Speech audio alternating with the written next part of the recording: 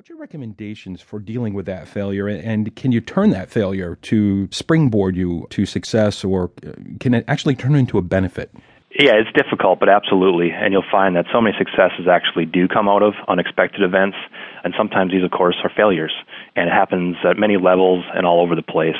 There's very well-known products such as penicillin and Post-it notes that were discovered only after the original purpose did not work. And then there's just amazing success stories such as Henry Ford, Thomas Edison, who only found success after dealing with very difficult failures. And Dave, the thing is, nobody wants failure to happen.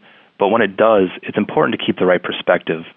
And I bring up Edison because he's one of my favorite examples. And when he was working to invent the light bulb, he said, "I've not failed. I've just found 10,000 ways that won't work."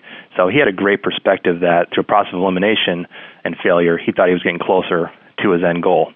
One of the ironic things about failure, though, is that it becomes more likely to occur when the risks you take are bigger. And you'll find bigger risk is associated with more reward, but also more downside.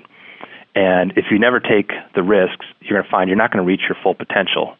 So another way to look at that is, if you've never failed, you've probably really not stretched yourself to your maximum.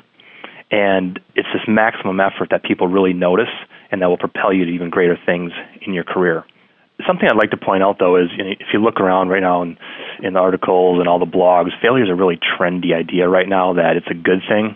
But make no mistake, it's not fun, and it can have serious consequences. So it's also important to gauge what support you have, and don't just assume that you can fail at something and it'll be okay. Think about the guardrails that are in place and then decide how far you're able and willing to push something. Nobody likes getting criticized. However, we demand feedback, and feedback is obviously at the top of a lot of business writers and bloggers and social scientists' lists of things that we should crave and we should desire. Now, beyond an immediate supervisor, your boss, how can you get productive and meaningful feedback? First off, feedback is one of the most important tools everyone has at their disposal. I would say, unfortunately, though, it's really underused because people tend to think they know what they do good and what they don't do good. However, our research shows us that people are actually really bad at self-assessing themselves. For instance, in the workplace, you look at performance evaluations, there's an almost insignificant relationship between our self-ratings of our performance and how our managers rate us. If you want to take this into a simple context, just ask 10 people sometime if they're a better than average driver. Maybe ask them if they're a better than average parent.